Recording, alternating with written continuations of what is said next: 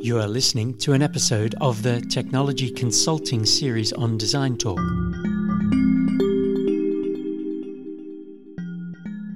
Hello, I'm Emma.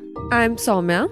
And our guest today is Matteo Collina, Chief Software Architect at Nearform. Among other things, Matteo is an active open source contributor, is on the steering committee for Node.js, and over his career has developed a deep understanding of the business of consulting. Thank you for joining us, Matteo. Can you start by telling us a little more about yourself? Hi, everyone. Of course. So happy to be here, folks. So, let's a little bit about about me. I have been working in the industry for maybe roughly 15 years, something about that. And but I've been developing software for probably 30. So it's been quite a journey. So I know very much how to write software, I would have to say.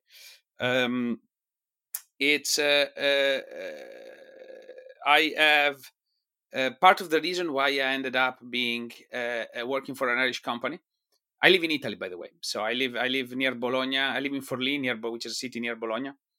It's an hour drive from there. So I ended up working for an Irish company because back in 2013, back in 2013, probably 2012. It was probably 2012.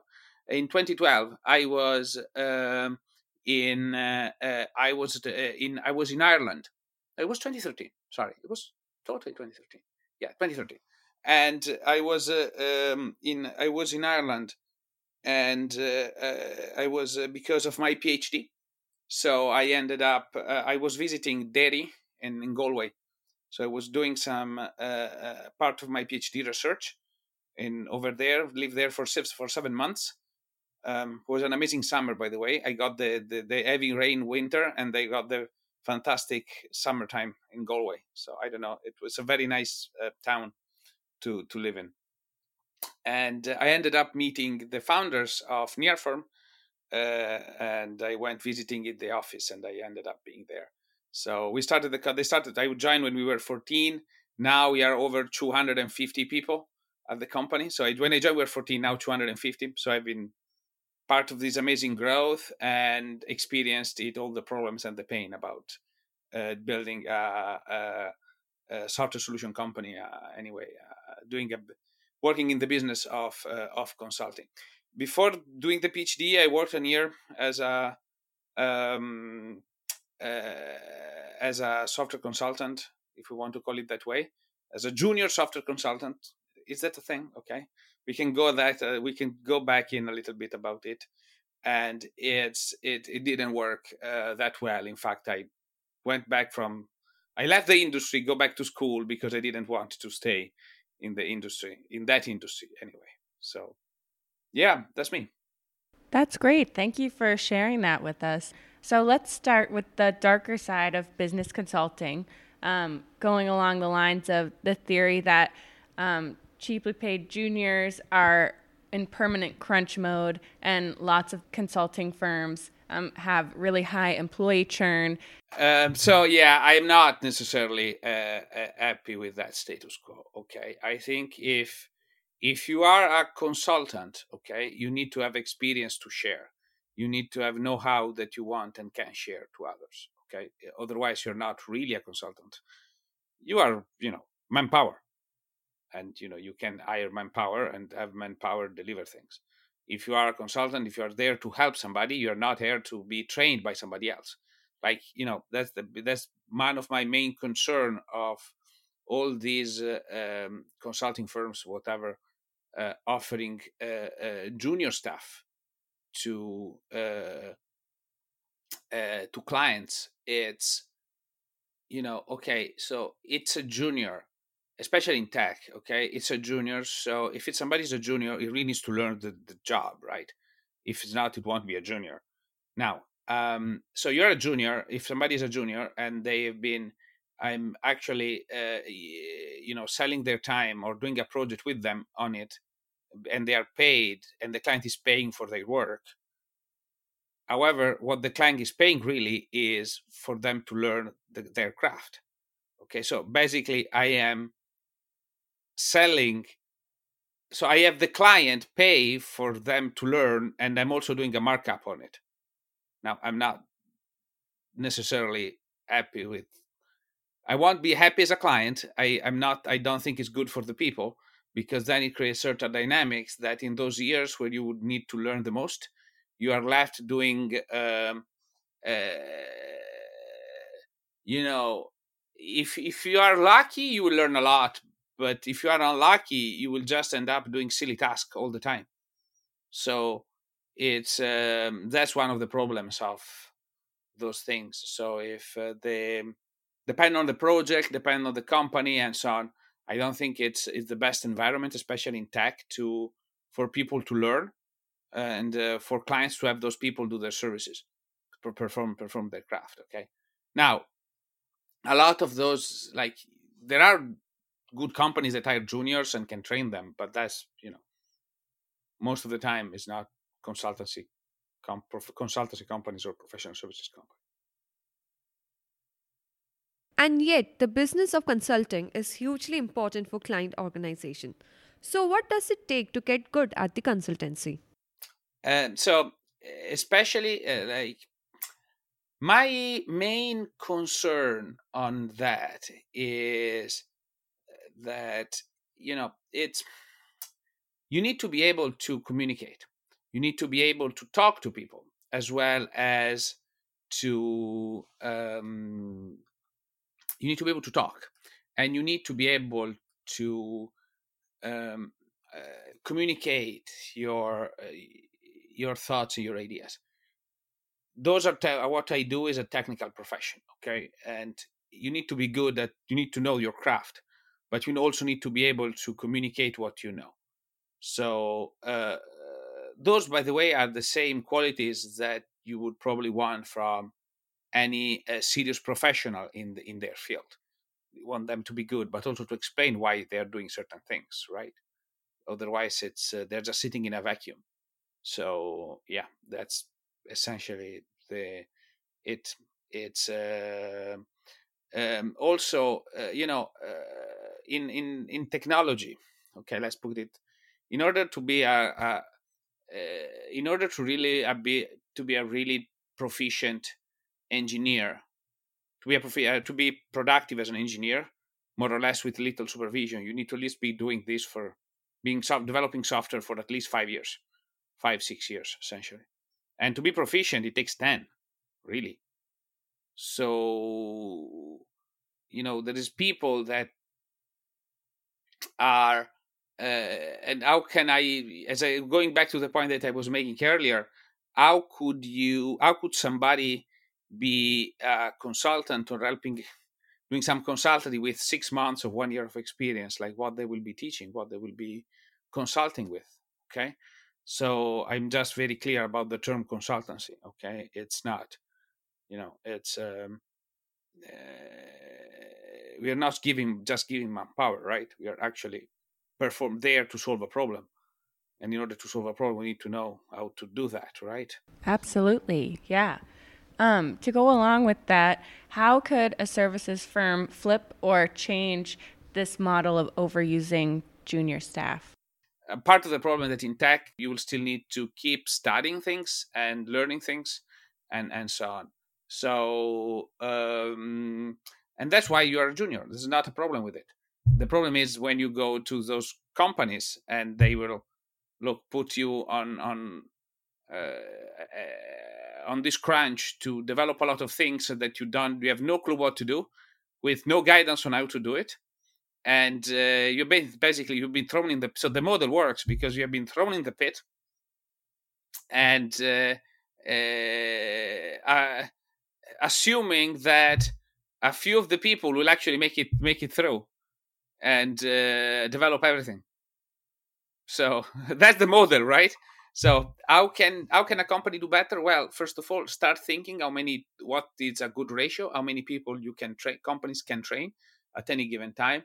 It's 1 per team, it's 2 per team, it's 1 every 2 teams. I don't know. Okay, the companies can do some training, However, I would say that as in technology, if you want to be a software developer or something like that, the best place for you to learn is to maybe join a product company, and then after 1 or 2 years flip to another product company, and then after another 1-2 years flip to another product company, and keep repeating this for maybe 5-8 years or something like that, and then you will get a wide range of experience and also good salary out of it, of this flip.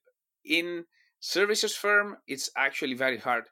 It's the way I've kind of climbed my way out of that problem is via open source. So essentially by completely different in a completely different manner. Okay, so it's completely. I've always decided my own path and my own faith, essentially. But that's a model that's probably not worthwhile. Might not work for everybody. So I realize that I'm not the norm. So I'm mostly talking for all of you. Sure. Would you feel that a higher ratio of involvement from seniors into these teams that currently are comprised of a lot of juniors, do you feel that that would be a good short-term solution? Sorry, I'm laughing. No. The problem is it won't work for the business model of those companies. They will never do it. Because it's as simple as that, because in order to make money they need to have this level of mix, otherwise they won't have profit. How long does it take to learn how to work with a client? It depends. So it really depends how much at different seniority level it's different. Okay, it typically takes me 1-2 months to start understanding something. Okay, but other people can take way longer, mainly because I've done the old me will take maybe 6 months. Okay, to get a good grasp of a company. Now it's maybe one month, and I can see the dynamics. Well, humans are pretty much repetitive, so once you have seen a few or company's organization, you can understand what's happening because you have already solved that problem. You already seen what's happening, so you don't need to invent anything new. You just do what you've invented before, right? So. And would you feel that that speaks to your experience at Nearform specifically? Probably my experience Nearform is probably slightly different in that sense. Okay, when we typically do solutions, so we typically build a lot of new products for companies. This means that we do this kind of very intense workshops at the beginning of a project to get all the business context all the context that we need, so we can grab all the information that we need at very early. And we are not aiming for a full picture of the company or the client organization. We are actually aiming to only know what we need to know. So, and this is where a lot of experience help, and this is where the whole company actually helps. So we have processes in this to minimize the time this time, because this is one of the hardest part of the business. Our next question is, what do you say to the idea that it is the consultant's job to build the knowledge of your own clients? So this is very important. So most companies in the tech field, professional services, they aim to hook the client and keep the client as long as they can. At Nearform, we have a different philosophy. What we want, we aim our clients to be to stay on their feet, to live on their feet, to completely be able to stand alone without Nearform. So we leave the client in a better shape than when we started working with them. This typically means doing a lot of knowledge transfer, doing a lot of teaching to some extent, doing a lot of for a few clients, I'm actually helping them completely regig their interview process because they were not getting the right candidates in. I've heard that I am a pretty tough interviewer, but I don't know. Doesn't seem true to me. But people tell me that I'm pretty tough in interviews. Okay, so yeah, anyway, that's it. Okay, So, by imparting your knowledge to clients, don't you cannibalize your own business? of course, of course, that's the actual, that's the reason. Okay, it's but that's what's good for the client, right? I feel it's good to be honest, okay, and transparent. So some clients want to stand on their feet. Some clients don't even want to bother. It's very clear to understand which one is what the goal of the client is, and help them reach that goal. So it's you don't. If the clients wants to stand on their feet, they can and they would. That's good stuff. Okay. But if they don't, then why forcing them? The good point is being honest with them, okay, and not trapping them into it, which is, however, what others do. So their goal is to trap them into long time support contracts, essentially. So they highly subsidize the building phase of a product. This is a very typical business model. They subsidize a little bit the building phase of a product, and then they lock the client in with long maintenance contracts so that they can't really stay without the company. So, which is totally legal, but they did, basically the client is not really budgeting for it to some extent, or maybe they do and they're happy with it, which is also okay. But yeah, essentially. Is the analyst role and the consultant role different? I don't know. You tell me. I have not. I've never understood it. Okay, so I am as lost as you are. Like I am not. It's yeah. I have no clue. I for me it's not. But one is the junior one of the other. But really, I would. You would do it. To be honest, I'm not. It's what are you like? It would be good if you would be analyzing something anyway. But most of the people that I've met, or I've been an analyst, whatever, and that have met are not really analyzing anything. So why it's called there is this thing called the analyst programmer. There's some job title like that, and I'm not even sure what that is. Okay, so I'm supposed to analyze software. Those people typically are thrown into working 8 hours a day developing. So why are they? What are they analyzing? Again, in order to analyze, you need to be very proficient in what you are seeing. It's actually one of the hardest things in software, analyzing stuff. So, or understanding business processes or whatever. So, I don't know. I'm not so convinced on the term. Where does this design happen? Is there a specific room for design in consulting? So, design is actually fundamental. So you're always like, if you're there to solve a problem, which means design a solution. So it's typically the typical consulting cycle is understand where there is a problem. Okay, understand what is the problem, find the root cause of the problem, find typically the root cause of the root cause of the root cause of the problem, because typically it's 2, 3, 4, 5 level up. Okay, most of the time it's a human problem. I would call it 90% of the time, 95. It's humans. Humans are, you can see from my software does not scale when my e-commerce does not stay up when there is when the influencer posts a screenshot with a link, post a link to my site. Okay, and it's typically a human problem at some point. Typically at the CEO or CTO layer, somebody made a very bad decision, and they didn't even realize that their decision is actually the root cause of the root cause of the root cause of what caused the outage in production. Okay, so it's so funny from time to time. So the solution is design. When you understand this problem, design a solution to solve it. You're with a client and it becomes clear that they have not identified the problem. What would you do? Haha, okay, I like it.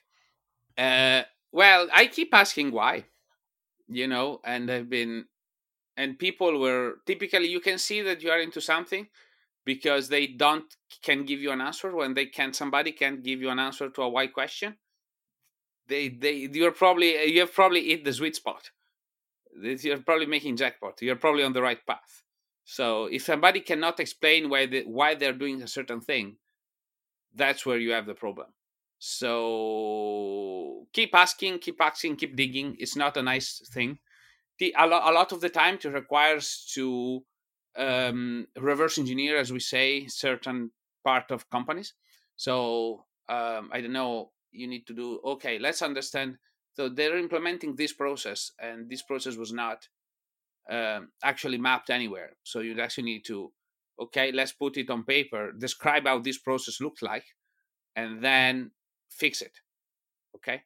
So and then you can actually ask why, present what you've done to the client, and get it to approve that. Like it happened recently on one of my clients where we needed to help them, and we found out that there was a problem in an e-commerce site, and that it's something was incredibly the confirmation for the stock levels was incredibly slow, and there were problems of items that were sold that were not in stock, and vice versa. And turns out that the fundamental problem was that part of the stock that was available on the site to be sold was literally only mapped as a post-it attached to somebody's screen. And the only thing that we had to do was actually build some software because this person did not have a tool to do what they needed to do, so they were just putting the stuff on the screen, okay? And instead, we actually had to build a tool to help this person to move from post-it to an actual management tool, okay? However, you need to keep asking why up until you find out the problem, right? And they were just like, because a lot of people were actually saying, and we did a lot of interviews, and a lot of people said, oh, we just asked this person, she's the only one that can actually answer those questions. And after 2 or 3 started, so you understand where the choke point is this person was absolutely overworked, because they had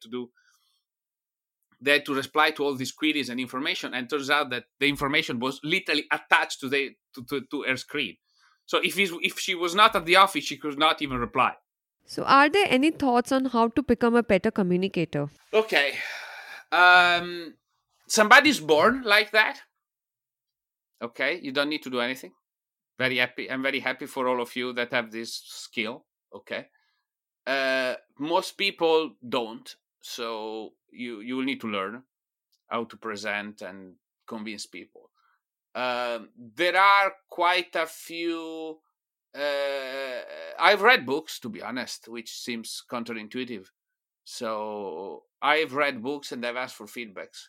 So I'm going to give a few book recommendations on this. So there is the whole Presentation Then series from Gar Reynolds. It's really important. Okay. It's a really important books that most people should read. It's essentially help you to organize your thought and prepare the slideware for your presentations. So how do you frame the conversation? How do you create material that's actually engaging for the people on stage? For the people, when you go present them, it can be just in a boardroom versus a big stage. It doesn't matter, okay? You don't want to make them sleep. So if you don't want to make them sleep, and you don't have that verb from the start, you might want to a little bit study. That's it. And it's awkward to say, well, how do you learn to communicate? Studying. How do you learn everything else probably in life? Okay, so just study. I'm kind of a nerd, so that's what I do. There are a few other books. One is let me see if I can find This book, it's actually pretty good. It's called Thinking Fast and Slow by Daniel Kahneman. Yeah, if you have not read it, I would say it's one of the best books on how to learn how to communicate. It's not related really to communication at all, but it really matters on how your brain works, which is it's fundamental to get to understand and actually create and actually play with the Jedi tricks with people. Essentially, it's you can predict how things will work if you understand them close enough. So it's I would recommend that reading that book and the book about presentations. The 3 book about presentations are really, really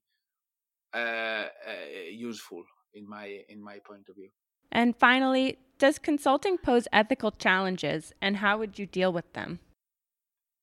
Okay, there are, I think, 2 levels of ethical challenges at play. The first one is with the client industry. Okay, so as a consultant, you might be asked to work in an industry that does not align with your personal values. Let me make an example.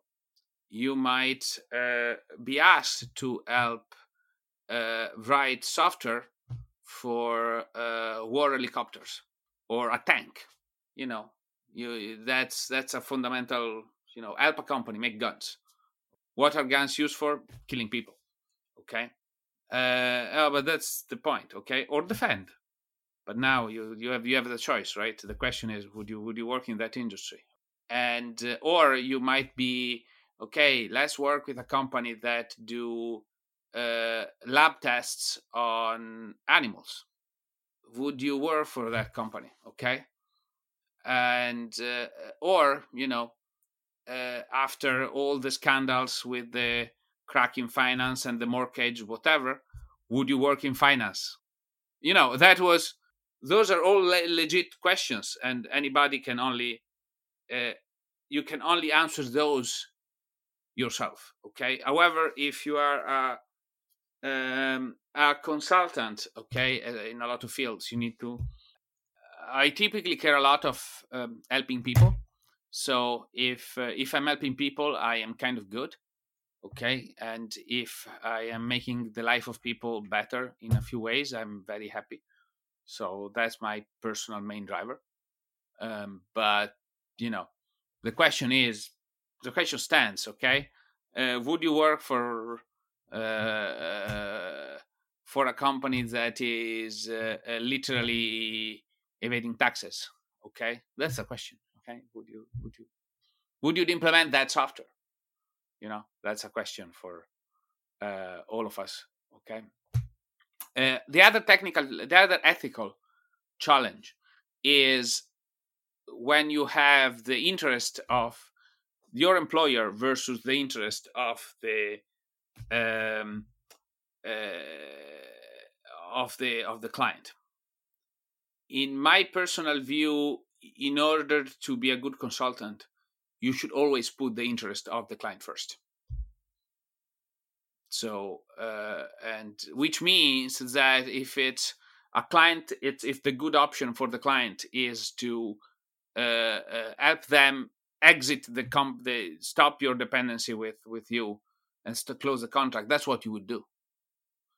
Okay, and I am try to do what's right for my clients and not what's right for Nearform. And this has paid off immensely for the company, because then it's then word of mouth spread. Okay, and in our industry is very tight, it's very small in the world. Everybody knows each other, so they know that we don't mess with people, we don't mess with the clients. Okay, we don't, we are very straight, and therefore people move industry, change companies, because the client that you do not behave well today can be a client tomorrow, right? So the person, at least. can be another one in the next gig. So you need to treat everybody fairly. Thank you. That's really interesting to note. I think, well, on that note, I think we can wrap it up. Thank you for joining us and sharing your thoughts and experiences with us today. Thank you. It was really nice. Amazing. Thank you for listening. The music is Impulse by Ben Prunty from his album Chromatic T-Rex and used with his permission.